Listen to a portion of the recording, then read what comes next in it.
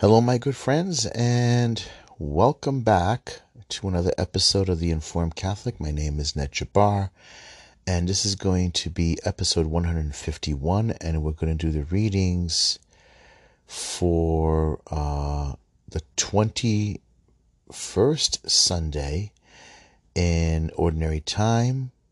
The 21st Sunday in Ordinary Time. It's the readings for August 22nd, 2021. So, my name is Ned Jabbar, and this is The Informed Catholic. So, if you like what I do, please subscribe and share to my podcast. I would greatly appreciate it. And so let's begin. I confess to Almighty God and to you, my brothers and sisters, that I have greatly sinned in my thoughts and in my words, and what I have done and what I have failed to do. Through my most grievous fault. Therefore I ask, Blessed Mary, ever Virgin, all the angels and saints, and you, my brothers and sisters, to please pray with me to the Lord our God. May Almighty God have mercy on us, forgive us our sins, and bring us to everlasting life. Amen. Kyrie eleison, Kyrie eleison, Kyrie eleison, Christe eleison, Christe eleison, Christe eleison, Kyrie eleison, Kyrie eleison, Kyrie eleison. Lord have mercy, Lord have mercy, Lord have mercy. Christ have mercy, Christ have mercy, Christ have mercy. Lord have mercy, Lord have mercy, Lord have mercy. Glory to God in the highest, and on earth peace to people of good will. We praise you, we bless you, we adore you, we glorify you, we give you thanks for your great glory. Lord God, heavenly King, O God, Almighty Father, Lord Jesus Christ, only begotten Son, Lord God, Lamb of God, Son of the Father, you take away the sins of the world, have mercy on us. You take away the sins of the world, receive our prayer. You are seated at the right hand of the Father, have mercy on us. For you alone are the Holy One, you alone are the Lord, you alone are the Most High, Jesus Christ, with the Holy Spirit, in the glory of God the Father. Amen. In the name of the Father, Son, and Holy Spirit. Amen. Okay, so now we are in the 21st Sunday of Ordinary Time. All right, so we're moving along in the liturgical cycle. We are now in the 21st Sunday in Ordinary Time, and we're getting to the end of August. We're going to go past, hopefully, this horrible humidity. It's not my favorite. No, it's not, and it's not fun. Okay, so and hopefully we go past all these horrible events we're going through, such as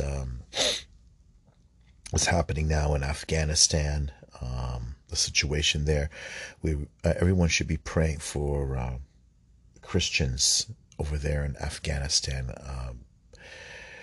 Unfortunately, now with the Taliban taking over, and that situation is terrible because the head of the Taliban announced that they're going to go after Christians, and supposedly they're going to do it by looking in people's phones. This is one report that looking into any Christian apps like Bible apps or prayer apps that they have on their phone. Didn't know the Taliban were that aware of such things, but I guess it's not impossible, right, in this very smartphone environment that we're living in. But it's terrible for those people, especially also for anyone who worked with or worked for the U.S. government. Reports say about $84 billion of equipment, of military equipment, was left over there. Now it's in the hands of these terrorists, and the Taliban leaders have renamed the country the Islamic Emirate of Afghanistan. It's kind of like a caliphate, sort of, an emirate. They're going to be ruled basically by Islamic law, Sharia law, and they're going to go back again, terrorizing Afghanis people. It's kind of like similar, I guess you can say, to, although I don't think it's going to be as close to the way the Ottoman Empire was, but that was a kind of like an emirate or a caliphate. It's definitely will be. I mean, the country's so undeveloped, right? But it's going to be definitely have a close relationship with Iran now. Iran is ruled by an ayatollah, which is kind of like similar to an emirate, or it's kind of like basically a cleric. They're going to be ruled kind of like a cleric who's going to be something like a religious leader, I guess, and a political leader. So it's not good. The women will have to go back wearing burqas. Men will divorce their wives or decide to get rid of their wives by trials and have them stoned to death or executed, accusing them of something breaking Islamic law. Yeah, that's the situation. That's the situation, and they're supposedly. I mean, no one's going to do any report, but guess what? They're saying, oh, they're chanting death to America, but they seem very friendly. Remember, I don't know if you heard that supposedly with a CNN reporter. This is like the same station that basically had protesters burning things down. It's mostly peaceful protests with fires burning behind them, right? This is the environment we're living in. But anyway, let's go to the reading. So pray for Afghanistan. Pray for the people there. Pray also for the church, the Catholic Church. There's a lot of disunity going on. I'm afraid there's a lot of hostility going on there as well, and within the Catholic Church, a lot of division, and the devil loves division. All right, so anyway, let's begin with the first reading. The first reading is from the book of Joshua, chapter 24, verse 1 to 2, and it also extends to 15 to 17. A reading from the book of Joshua. Joshua gathered together all the tribes of Israel at Shechem, summoning their elders, their leaders, their judges, and their officers. When they stood in the ranks before God, Joshua addressed all the people. If it does not please you to serve the Lord, decide today whom you will serve. The gods your fathers served beyond the river, or the gods of the Amorites, in whose country you are now dwelling. As for me and my household, we will serve the Lord. But the people answered, far be it from us to forsake the Lord for the service of other gods. For it was the Lord our God who brought us and our fathers up out of the land of Egypt, out of a state of slavery. He performed those great miracles before our very eyes and protected us along our entire journey and among the people through whom we passed. Therefore, we will serve the Lord, for he is our God. The word of the Lord. Thanks be to God. Okay, let's read this one more time. Joshua gathered all the tribes of Israel at Shechem, summoning their elders and their leaders, their judges, and their officers. When they stood in ranks before God, Joshua addressed all the people. If it does not please you to serve the Lord, decide today whom you will serve. The gods your fathers served before the river, or the gods of the Amorites, in whose country you are now dwelling. As for me and my household, we will serve the Lord. But the people answered, far be it from us to forsake the Lord for the services of other gods. For it was the Lord our God who brought us and our fathers up out of the land of Egypt, out of a state of slavery.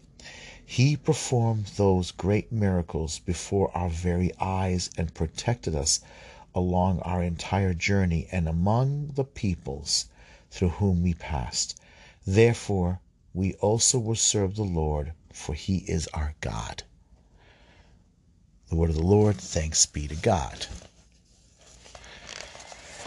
Okay, that was the first reading. Okay, now let's look at this particular scene. It's very interesting. And what's happening here, this is after the events of the Exodus, after the days of Moses.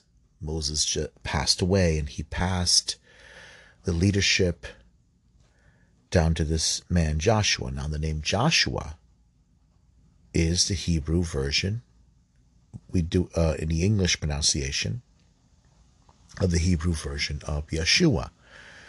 And we know the name already, because the name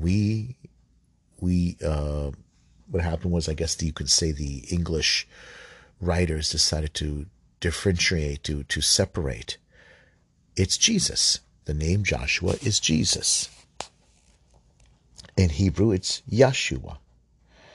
God's Savior. God is Savior. The Lord is Savior.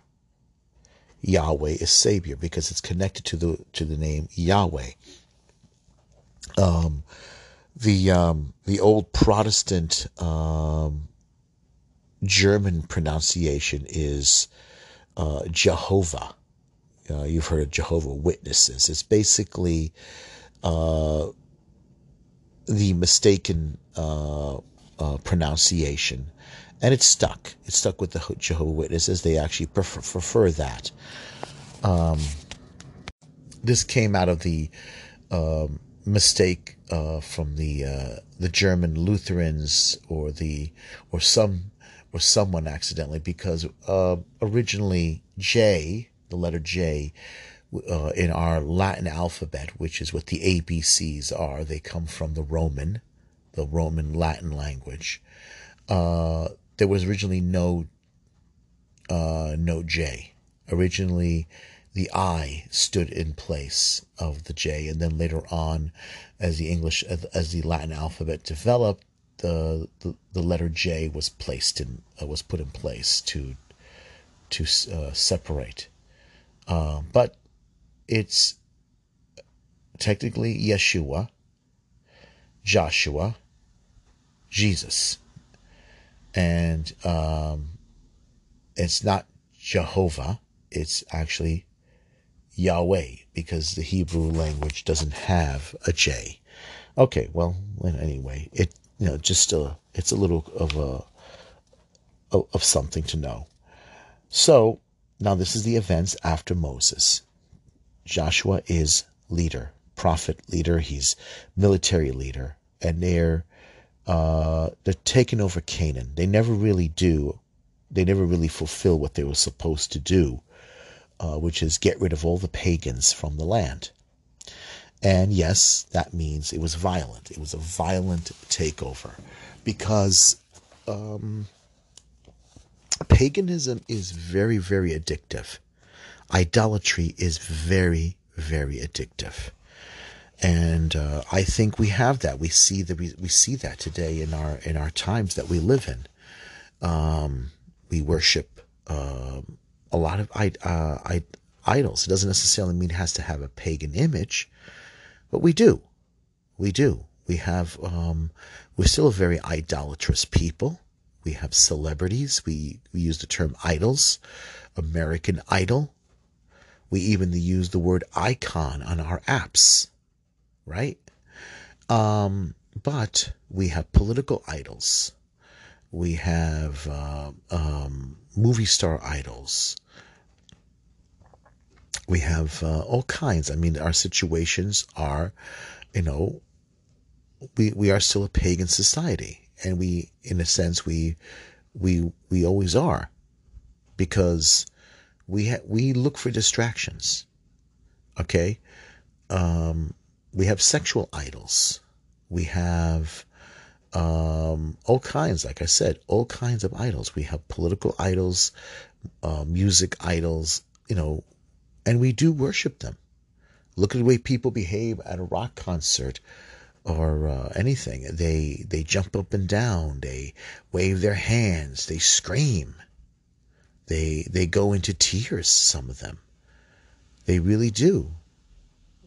Emotional. It's emotional and a very powerful thing. But what happens when you encounter the true God? Once you encounter God, you change. We see this in the Old Testament. We saw this with Noah, even before Noah, Enoch, and other figures of the Old Testament. Even when their stories are not fully fleshed out, we see these mysterious figures, and their lives are never the same. Abraham encounters God, and his life is never the same. Isaac, Jacob, they encounter the true living God, and their lives are never the same. Everything changes. Where they live, how they deal with people, how they deal with personal situations, marital situations, the domestic life situation. It completely changes. Encountering God changes your life. And we see this in the New Testament with Jesus. Once you meet Jesus, you're never the same ever again. Whether you believe in him or not, you're never the same. When you encounter Christians, when a world, a pagan, non-believing world, a materialistic world, has to deal with Jesus Christ or his followers, nothing is the same ever again. Whether you believe in him or not, once you encounter Jesus, you change. You may not realize it, but you changed. The world, when it deals with us, they're dealing with Jesus. They're dealing with God. Especially when subject matters such as education, moral issues, moral codes, such as sex or sexuality, or rather dealing with a vaccine, or whether dealing with the education of our children. They're dealing with Christ. They're dealing with Jesus Christ. And that is the way it should be. That is the way it should be. We see this difficulty even within our church leaders. Those who are very, very flexible with the world, very accommodating with the world, our church leaders, whether it happens to be a bishop, a priest, a cardinal, and yes, whether it happens to be with a pope, because even popes can be unfaithful, can also struggle in how they deal with the world. We see this with Pope Francis. He himself is finding it very difficult. Yes, he is a pope. Yes, he's supposed to serve Jesus. Yes, I think he struggles with how to serve Christ. He struggles not just with fellow members of the Catholic Church like us, other bishops, other cardinals, but he serves he has conflicts, I believe, even within himself. I'm not trying to bash the Pope, but let's be honest. Let's not pretend the problem's not there. The conflict, it's not there. It's there. He's having conflict. All right. Even with traditional Latin Mass Catholics. Even there's conflict within our home. There's division. Let's say within our Catholic Church. Now, whether one agrees with the traditional Latin Mass doesn't matter. The point is, there's conflict. Remember what our Lord said. I came not to bring peace, but the sword. Even one's own household is one's own opponent, one's own enemy. And when you encounter God, you have to deal with the reality that's going to happen, the reality of division and conflict within ourselves, within our own individual person, with our own family members, with our own fellow church members. There's conflict, there's problems, and we have to acknowledge it, because there's no peace within ourselves. Remember what Jesus said: have peace, have salt within yourselves. There is none of that. Okay? Liberal Catholic against conservative Catholic. Conservative Novus Ordo against liberal Novus Ordo. Catholic against Catholic. Family members against family members. Fathers against sons and daughters against fathers. Vice versa, mothers, brothers and sisters against each other. Brother against brother, sister against sister. Because we hold on to things that we shouldn't hold on to. And it's not a secret. We've seen it in the last 2 years, right?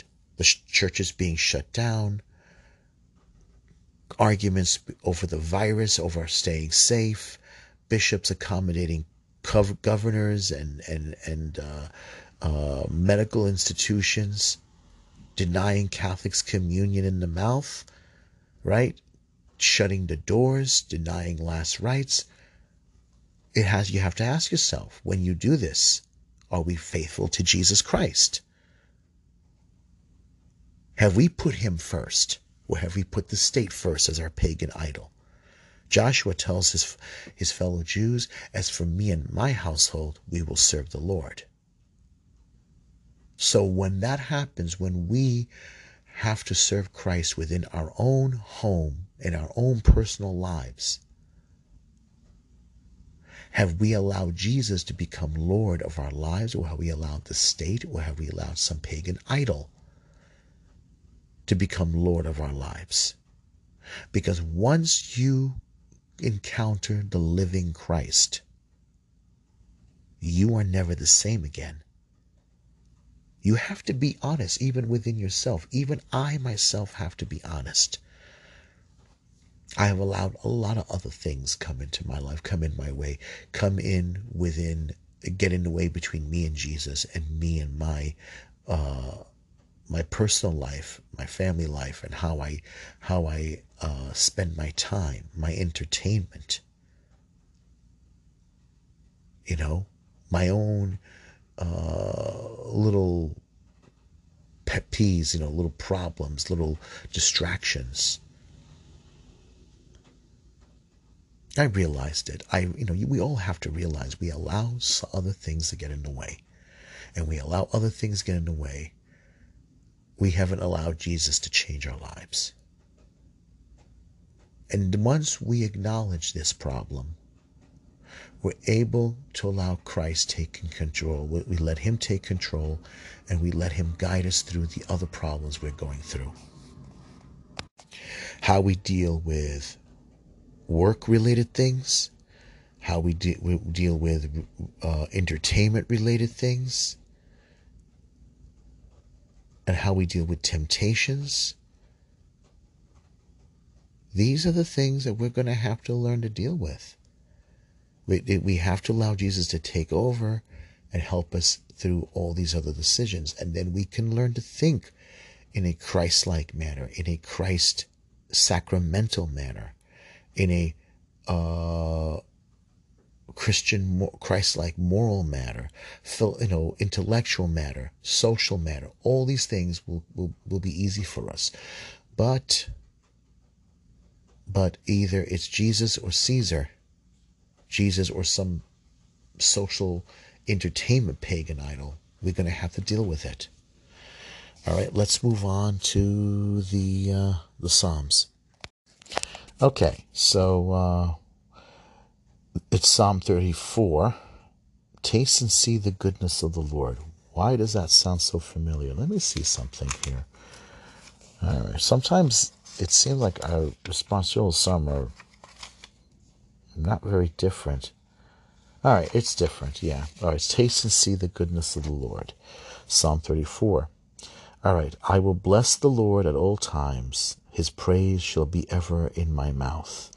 Let my soul glory in the Lord. The lowly will hear me and be glad. Taste and see the goodness of the Lord. Taste and see the goodness of the Lord. The Lord has eyes for the just and ears for their cry.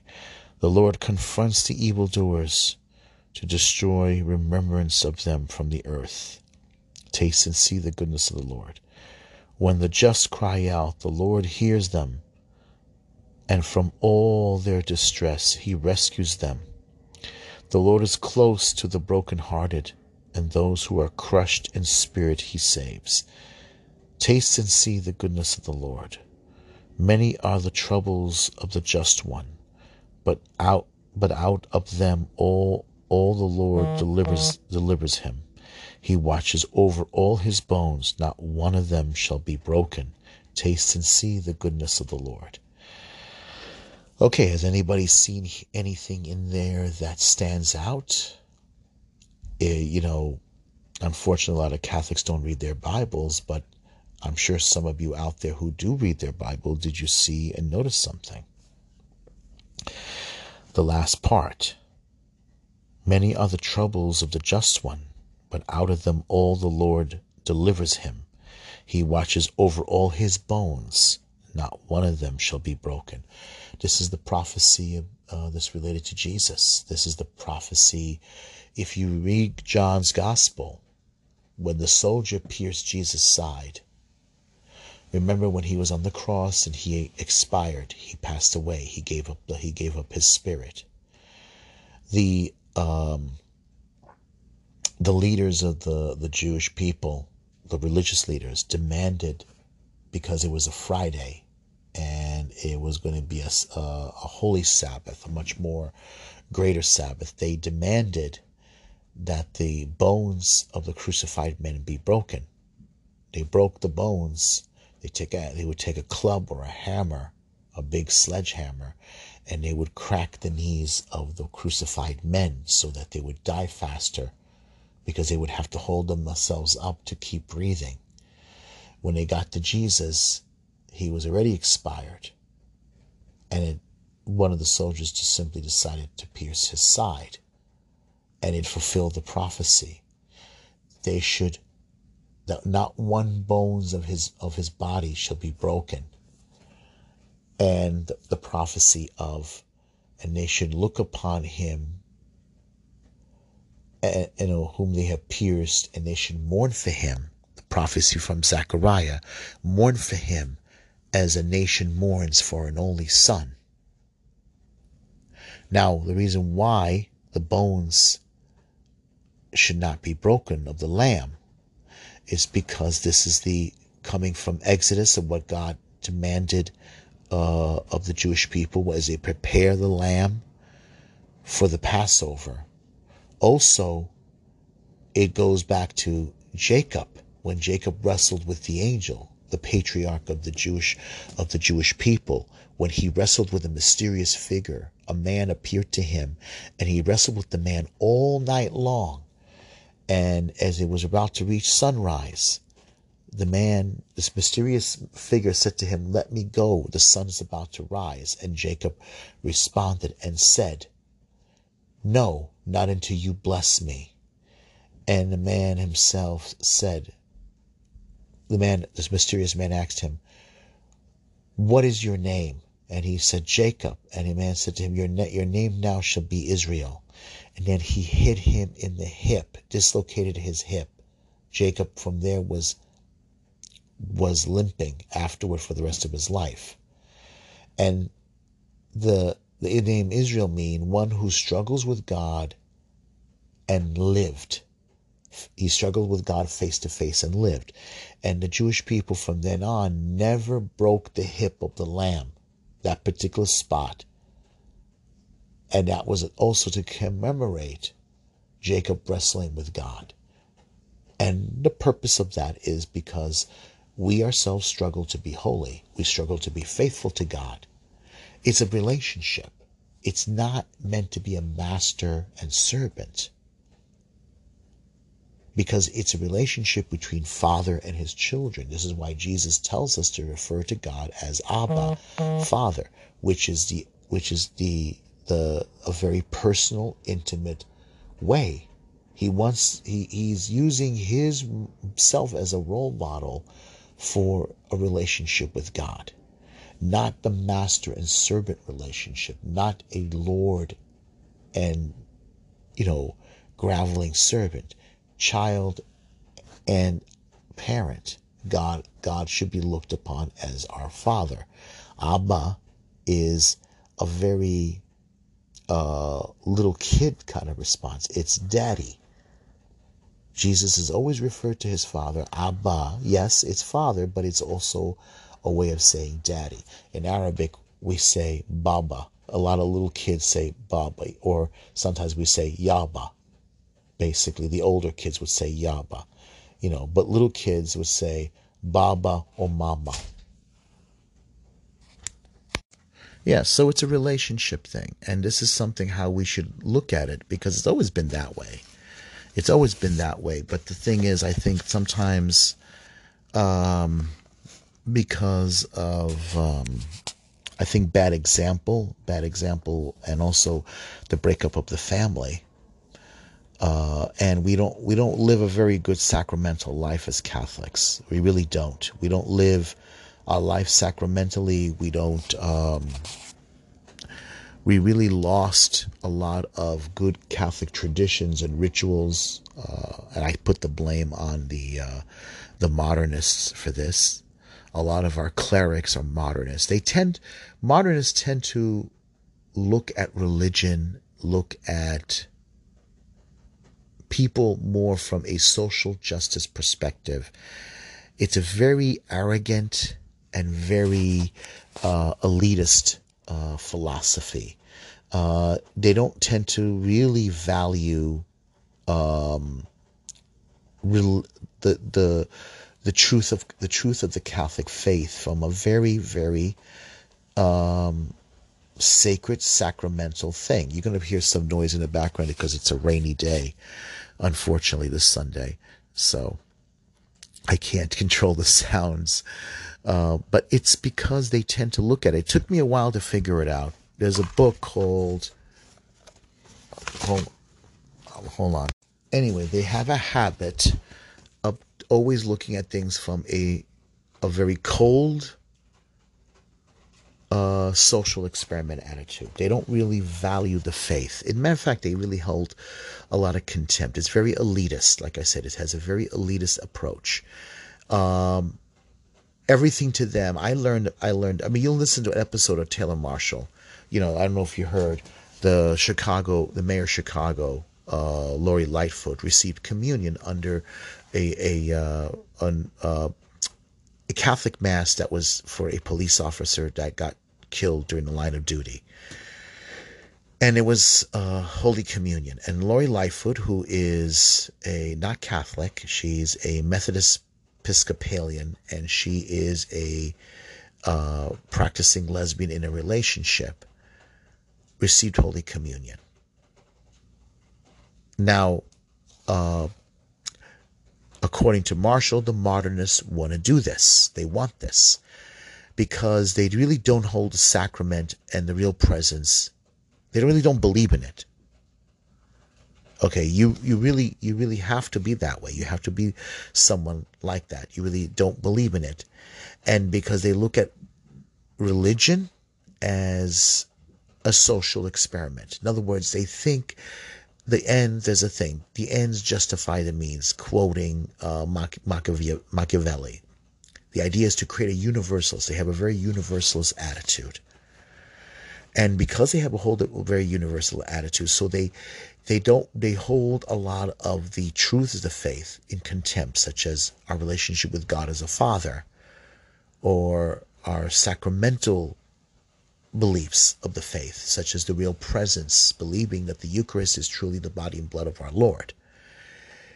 Do you listen to their language? They never really believe in that. They never say that. They don't hold that first, which is what you're supposed to do with our sacramental theology, is put the real presence first And you have to also hold sin. You have to understand that sin gets in the way. Paul said, if many of you are sick, is because you have not examined yourself before you receive the Lord.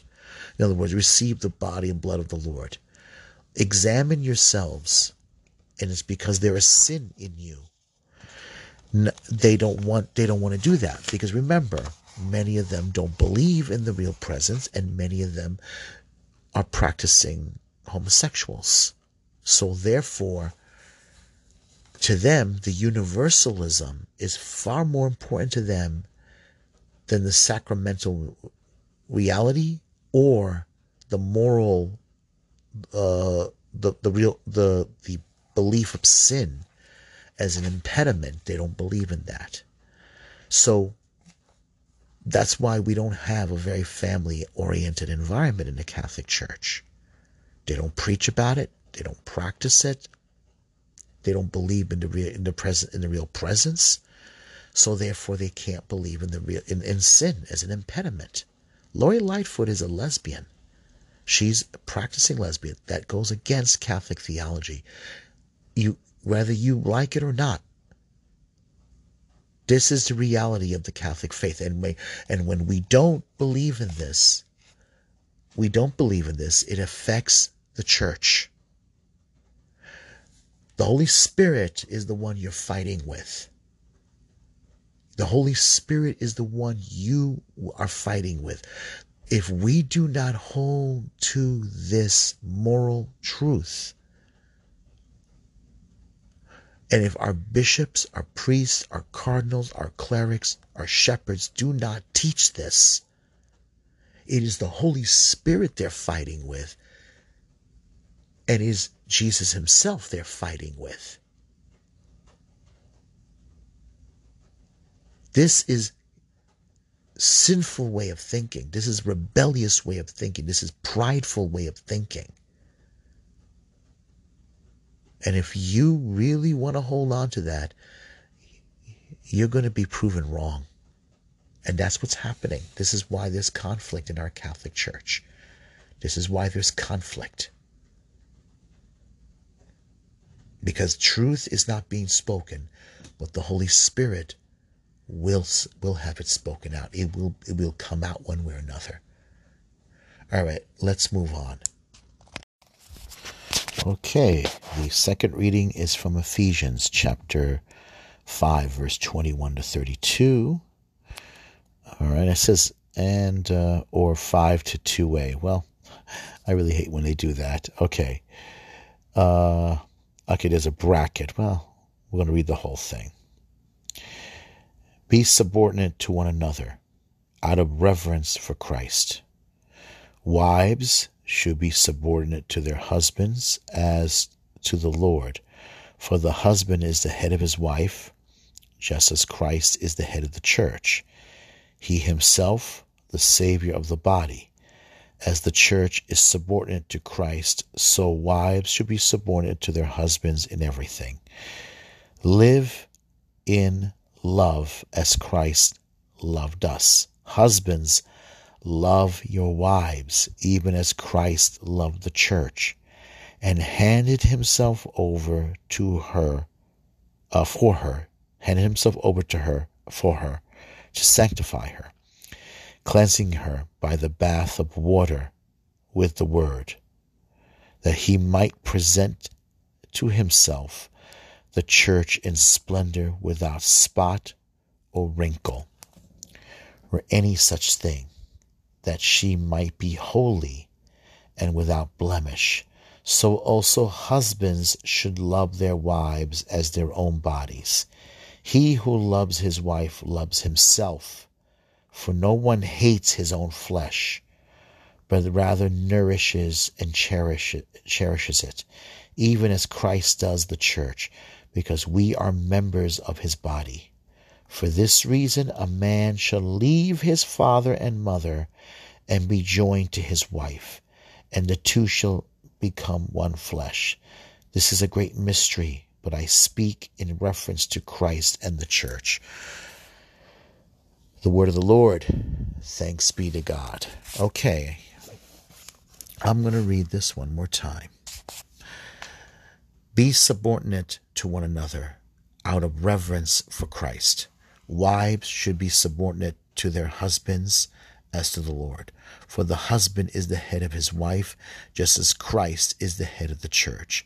He himself, the Savior of the body. As the church is subordinate to Christ, so wives should be subordinate to their husbands in everything. Live in love as Christ loved us. Husbands, love your wives, even as Christ loved the church and handed himself over for her to sanctify her, cleansing her by the bath of water with the word, that he might be present to himself, the church in splendor, without spot or wrinkle or any such thing, that she might be holy and without blemish. So also husbands should love their wives as their own bodies. He who loves his wife loves himself, for no one hates his own flesh, but rather nourishes and cherishes it, even as Christ does the church, because we are members of his body. For this reason a man should leave his father and his mother and be joined to his wife, and the two shall become one flesh. This is a great mystery, but I speak in reference to Christ and the church. The word of the Lord. Thanks be to God. I wonder how many Catholic parishes they're going to dumb that down, that reading. Remember when I said there was a lot of conflict? Well, remember how I said there's a lot of broken families and everything?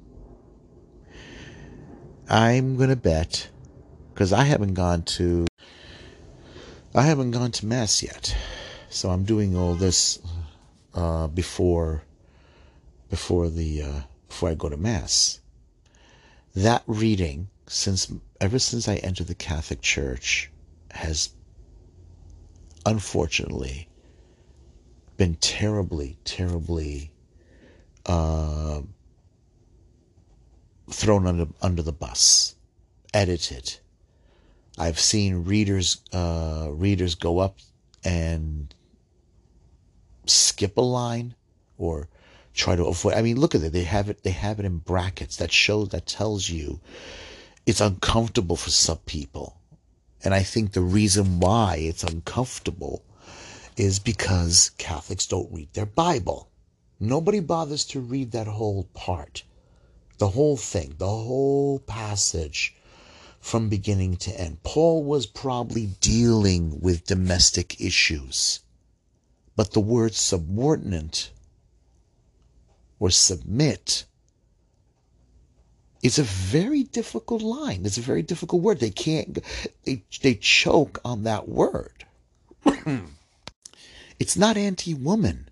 It's about pro-family. It's about it's the mystical relationship between Christ and the church. And because we live in a very anti-man, pro-feminist environment, so-called anti-misogynistic, any word that deals with submitting, with a woman submitting, they don't really understand. Paul is speaking within a Christian context. And I think the problem started when we allowed lay people to go up there to read the scriptures. The priest downplayed his role as pastor and as one who instructs the word of God. And because many of our priests are so badly formed and not biblically centered, I don't think they are. I honestly don't think they are. I think they're so unprepared. I don't know what it is. I think it's deliberate. I think they make it deliberate, because a lot of them, I'll be honest with you, I wonder what their prayer life is like. You know, they just have such a manager-like position, a very distant, very cautious, careful thing. I don't think they know how to deal with that. I don't think they do. I think it's going to be, this is why people like Scott Hahn up here. And the thing is, you got to remember how many Catholics are actually going to spend the time, because a lot of Catholics don't read their Bible. They're terrible at reading their Bible. I don't know. It's gonna be very sad that a lot of families could be so well healed. A lot of relationships could be so well mended. The church always, from the very beginning, has looked at her relationship with Christ from the perspective of a bridegroom and the bride, of a marriage covenant, not a contract. A covenant is more deeper and more sacred and more holy. A covenant is unbreakable. Contracts are breakable. Legal contracts are breakable. And a lot of our pastors don't know how to accept, because we live now in this gender neutral environment. They can't accept the relationship between the bride and the bridegroom. Christ is the bridegroom and the church is the bride. They can't accept that. And they don't. That's why Paul uses marriage between a man and a woman to explain our relationship with Jesus Christ.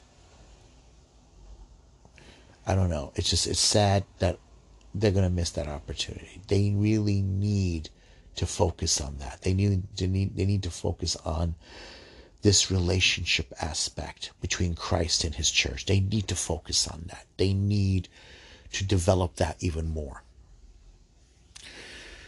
It's you see how Paul, once you read the first part and you read the whole thing without editing it, the subordinate part and the relationship between a husband and wife, and the order that the husband must love his wife. Paul goes for the jugular vein to order a man that he must love his wife. And no man hates his own body. He's dealing with domestic abuse. He's dealing with the mistreatment of women at the home in the domestic level. That's why he says that no man hates his own body. Because he's connecting it with the Eucharist. And he's connecting with Christ being the bridegroom and the church being the bride. And then he goes to the final part of the text where he says, this is why, for this reason, a man shall leave his father and mother and be joined to his wife, and the two shall become one flesh. He's dealing with the whole thing there. But you guys get hooked up with the subordinate part and you don't bother to go into the whole text. One word and you guys fall apart. One word and you think misogyny. One word you think abuse of women. He's working his way up. He's building the sacramental part. And he's basically building him up and making them realize that their relationship with their wife is the same way Christ's relationship with his church. And he's saying to the men, treat your wife as Christ treats the whole church. Behave as Christ behaves as a bridegroom to the sacred bride, the church. And he's telling them, your behavior is like someone who's not a Christian. Your behavior is like the devil. Basically, he's working his way up without basically getting them angry where they run away and don't listen. He's defending the woman, and he's setting up a sacred way of thinking. A very sacramental way of thinking. He's trying to get these men, just as you approach the Eucharist, you should also approach your wife in a Eucharistic manner. That's what he's trying to do here. And this is the way we all should think. Husbands and wives should think. But this was harder because he's dealing with a pagan world, a pagan way of thinking. Remember, Paul went out to the Greeks, to the Romans, to the non-Jews. The Jews already had this kind of thing. Now, whether the men are really have a sacramental mind in a Jewish religion, that's a different matter. It's a whole totally different matter. But they have their Sabbath home, the Jews have a very beautiful tradition, especially if the men are married. Woman of valor, who can find her? This is an ode to the women of valor from their scriptures. This is the husband with a wife and kids and other members when they gather together on the for the Sabbath. There is a woman of valor ode, a prayer from the scriptures, and then they go on down the line. If they have children, may God treat you like. May God bless you the way Sarah was blessed, the way Rachel was blessed, the way Miriam was blessed. And then they say to the sons, or the way maybe you be blessed like the way Joseph or Joshua or something like that. They have this. They bring the people of the past. And they bless each other and say, I hope you're blessed the way this person was blessed. That's different. That's a Jewish environment. And so the Sabbath bride, those things are already in Jewish religious, spiritual life. Gentiles are different. And so Paul had to approach it in a very careful and a very aggressive, sacramental way for how a man should treat his wife. But unfortunately, because we're so politically correct, we're so woke, which turns everything to garbage, makes nobody listen. We live in a cancel culture, we don't listen to this stuff. We don't listen to this part. Because it's already canceled. Sorry, that's misogynistic.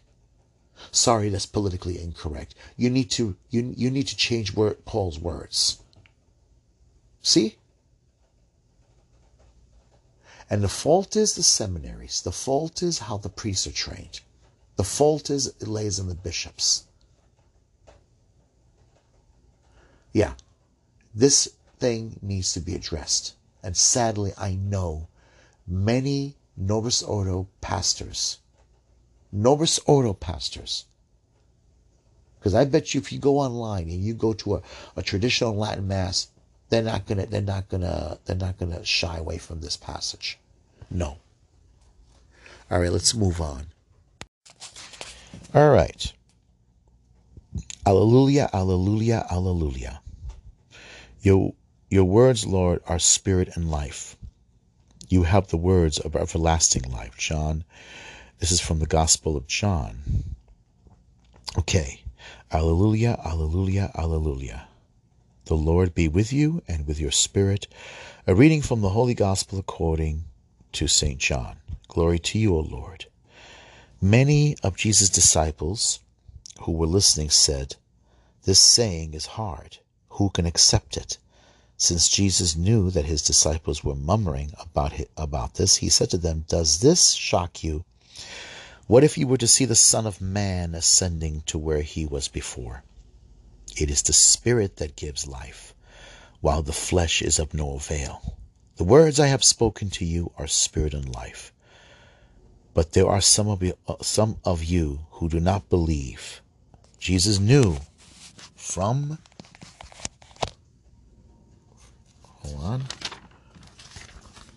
the beginning the one who would not believe and the one who would betray him. And he said, For this reason I have told you that no one can come to me unless it is granted him by my Father. As a result of this, many of his disciples returned to their former way of life and no longer accompanied him.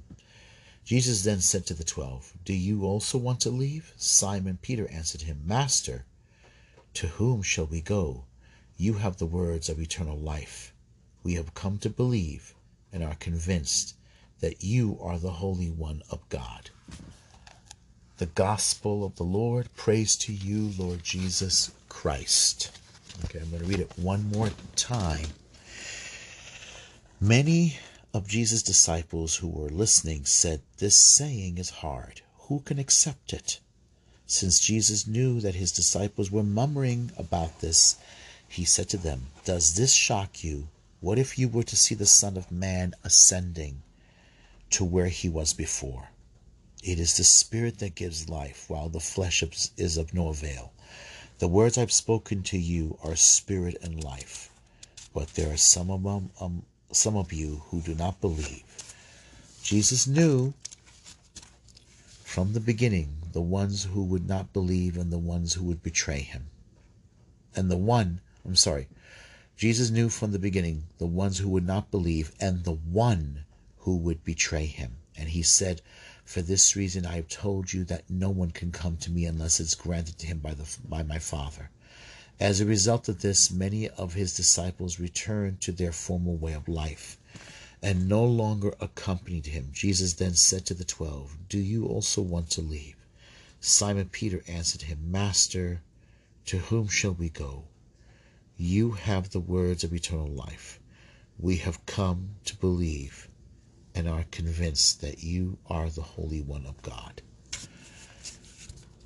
Gospel of the Lord. Praise to you, Lord Jesus Christ. Now, I wish they would have gone a little further, and I'm actually going to do it because this is something important. I'm going to read this from the Revised Standard Version. All right. Many of his disciples, when they heard it, said, this is from starting with chapter 6, verse 60. "This is hard saying. Who can listen to it?" But Jesus, knowing in himself that his disciples murmured at it, said to them, "Do you take offense of this? Then what if you were to see the Son of Man ascending where he was before? It is the Spirit that gives life. The flesh is of no avail. The words that I have spoken to you are spirit and life. But there are some of you that do not believe." For Jesus knew from the first those were that did not believe, and who it was that would betray him.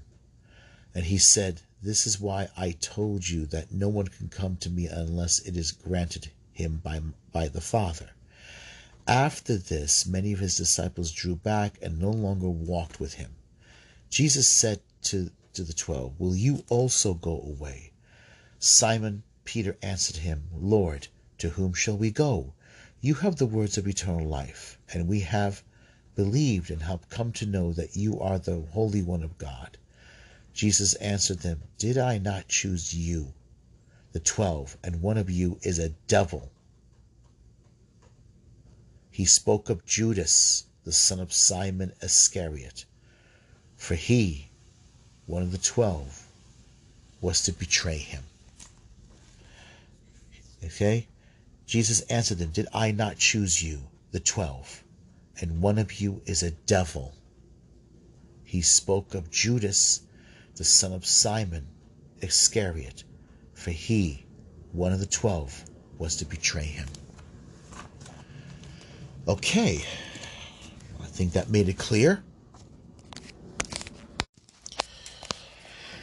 That is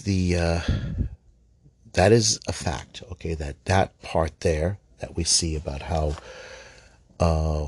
Judas's role came. It's interesting that the church, this reading came today, because it shows that the Eucharist is very, very divisive.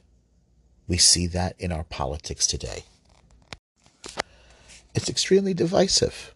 The Eucharist is extremely divisive because a lot of people who are in a state of mortal sin think it's almost like a right. It's not a right. Even for those of us who are in a state of grace, it is a gift. It is a gift, and it is a gift. The Eucharist, receiving Jesus' body and blood. Remember what Christ said on the cross, the classic words. Okay, they tend to have it as finished, it is accomplished. But the old, like if you look at the old Bibles, like the Douay Rheims or the old missals, the word that's used there, it is consummated. And actually that is correct in the Greek. Consummated. Consummated as a marriage, like a husband and wife in a marriage bed.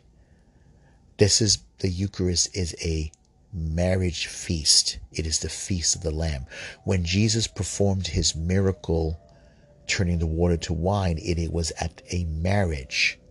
This is why in the old Catholic theology, in the old Catholic, beautiful Catholic churches, it has a very festive marriage look, Holy Communion.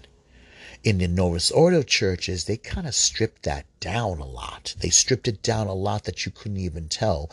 I mean, so much so that no one wants to look at it, and no one sees that. If you look at the Book of Revelation, a lot of the Book of Revelation, Scott Hahn says it is the marriage feast of the Lamb. It is a bride. That's why in the end of the Book of Revelation, the New Jerusalem comes down like a bride to her bridegroom.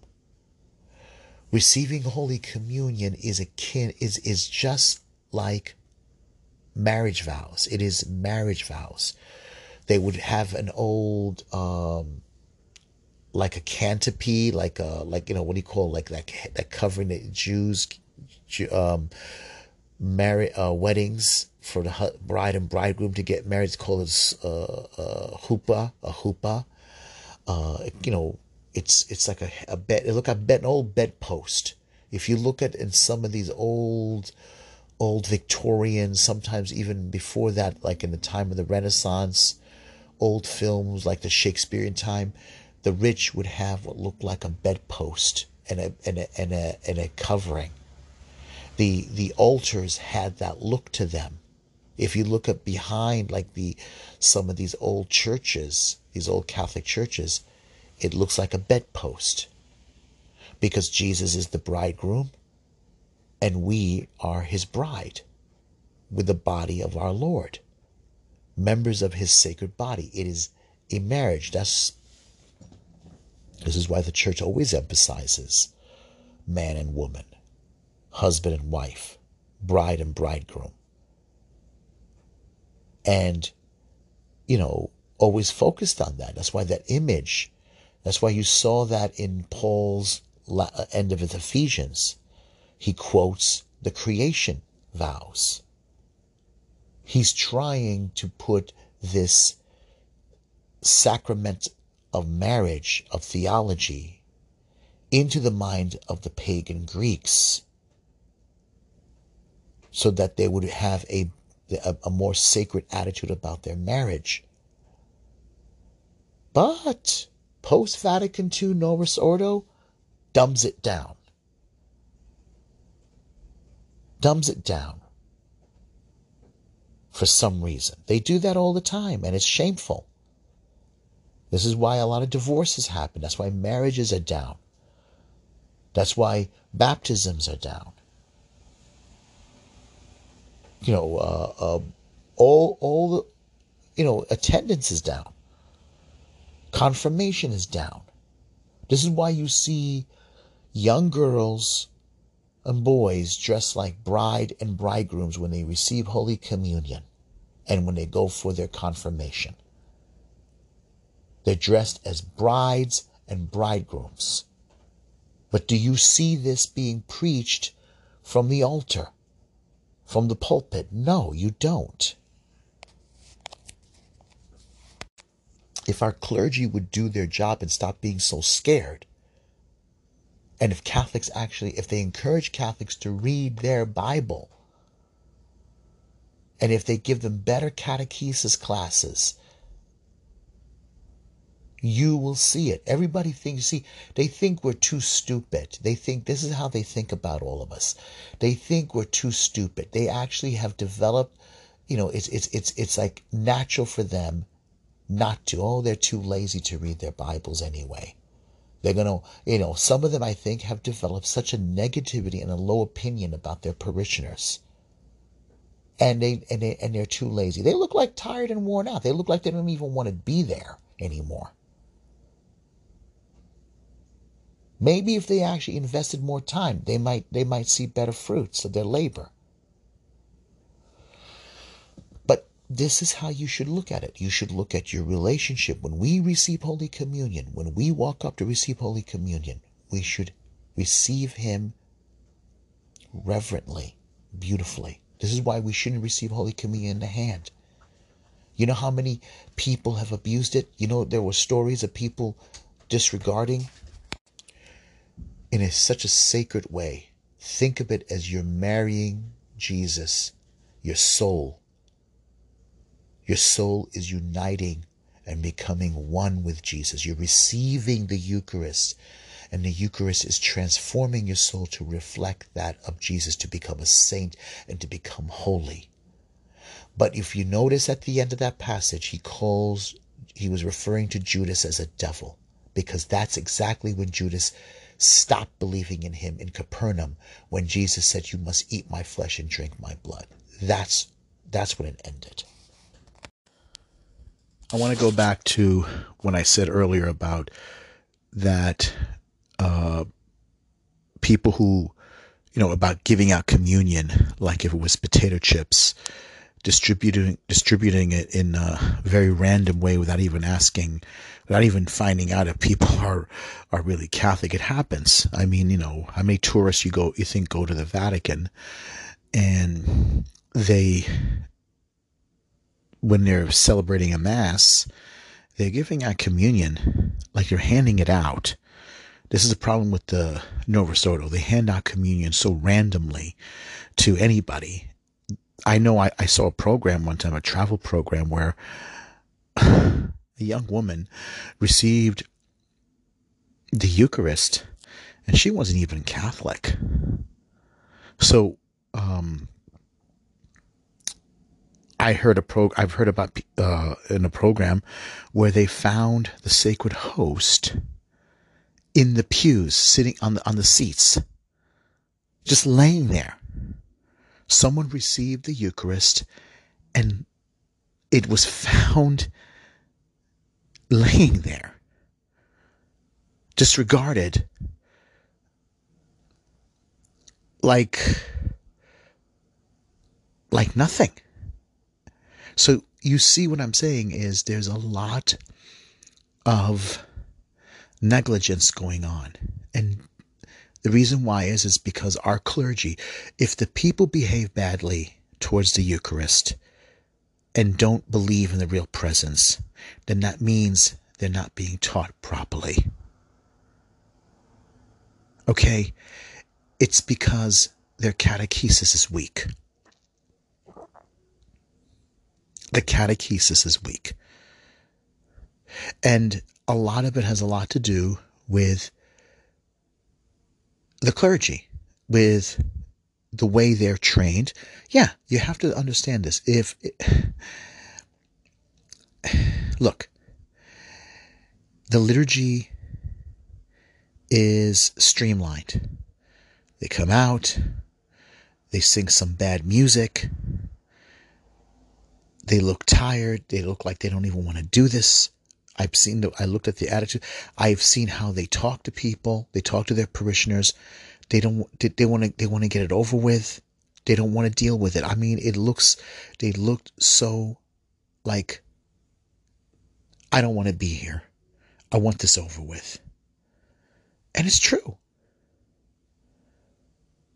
It's true. This is just a job for them. They got to keep this up till they can retire, and that's it.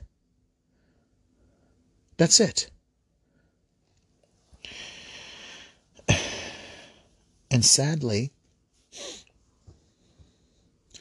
it's affecting a lot of people's relationship with the church, relationship with the sacraments. And it's bad. It's really, a lot of Catholics, including myself, really believe we're just not valued. We're just not valued. And the Novus Ordo was really all about changing the church, because a couple of really nasty intellectuals took over and had a globalist vision about it. About, you read about, you hear, and you hear a lot of talks, a lot of basically people who've studied this. Many of them deliberately had a vision for the church, was a breakaway from the past, a breakaway from the theology and spirituality of the past, to use the Catholic Church to set up a more globalist attitude. It was to satisfy the higher intellectual Protestants, not even Orthodox Protestants, and basically to create a globalist religious society. They do a lot of what you call dialogue with Hindus, dialogue with Buddhists, dialogue with Muslims, dialogue with Jews, dialogue with atheists, dialogue with economists. The only thing they don't want to talk to is the devout practicing Catholic in the pews. Oh, they'll talk to liberal Catholics, because a lot of liberal Catholics, they have lay Catholic. They'll talk to them. They'll talk to them about sexuality. They'll talk to them about gender. They'll talk to them about in the environment. They'll talk to them about social justice. But salvation, that's not a big concern to them. It's not a concern at all. So how is the practicing Catholic supposed to behave? It's not a reason to despair. You have to understand is that the church will survive this. And I think the changes are starting to show. What I think we need to do is we just need to pray. We need to pray for the clergy. Here's the thing. You do have to pray for the Pope. You do have to pray for the Pope. You should pray for your local pastor, the priest. You should pray for the bishops. You should pray for the church. Just because they don't care doesn't mean we stop caring. Remember, Judas was an apostle. He was one of the 12. And he performed miracles. He performed miracles. Just because he was unfaithful does not put an impediment on the power of Christ working through him. No. Judas was a member of the 12 straight to the end, even when he betrayed our Lord. And that did not make the power of Christ working through him to heal people and baptize people null and void. There is no impediment that stops the sacraments. There is no impediment, anything. A man may be evil, but it does not mean that it makes the baptism he performed, or the marriage he performed, or the consecration of the bread and wine, it doesn't mean Christ wasn't working in him. It wasn't him. He didn't consecrate. A bad priest doesn't consecrate it into his body and blood, in the body and blood of our Lord. The baptism is not in his name, it's in the name of the Father, Son, and Holy Spirit. People have to stop thinking this way. The church belongs to Christ, not to evil, wicked men. Okay, remember in the Gospel of John, when Caiaphas the high priest said to all the members of the Sanhedrin, "You do not understand. It is expedient that one man should die rather than the entire nation." That was a prophecy. And as much as he hated Jesus, it was a prophecy. The Holy Spirit spoke through him no matter how much he hated Jesus. He was still high priest that year. Okay? And, you know, I actually spoke to a friend of mine. Remember, Our Lady of Fatima said nothing about Latin Mass or Novus Ordo Mass. Our Lady of Akita said nothing about Latin Mass or Novus Ordo Mass. Our Lady of Ecuador, Good Success, never said anything about Latin Mass or Novus Ordo Mass. The prophecies only speak about faithfulness to Christ. We need to remain faithful to Him.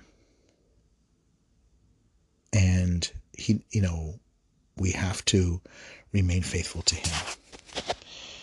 All right, let's close it with a prayer. I believe in one God, the Father Almighty, maker of heaven and earth, of all things visible and invisible. I believe in one Lord Jesus Christ, the only begotten Son of God, born of the Father before all ages, God from God, light from light, true God from true God, begotten, not made, consubstantial with the Father. Through him all things were made.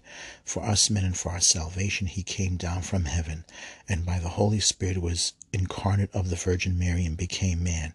For our sake he was crucified under Pontius Pilate. He suffered death and was buried.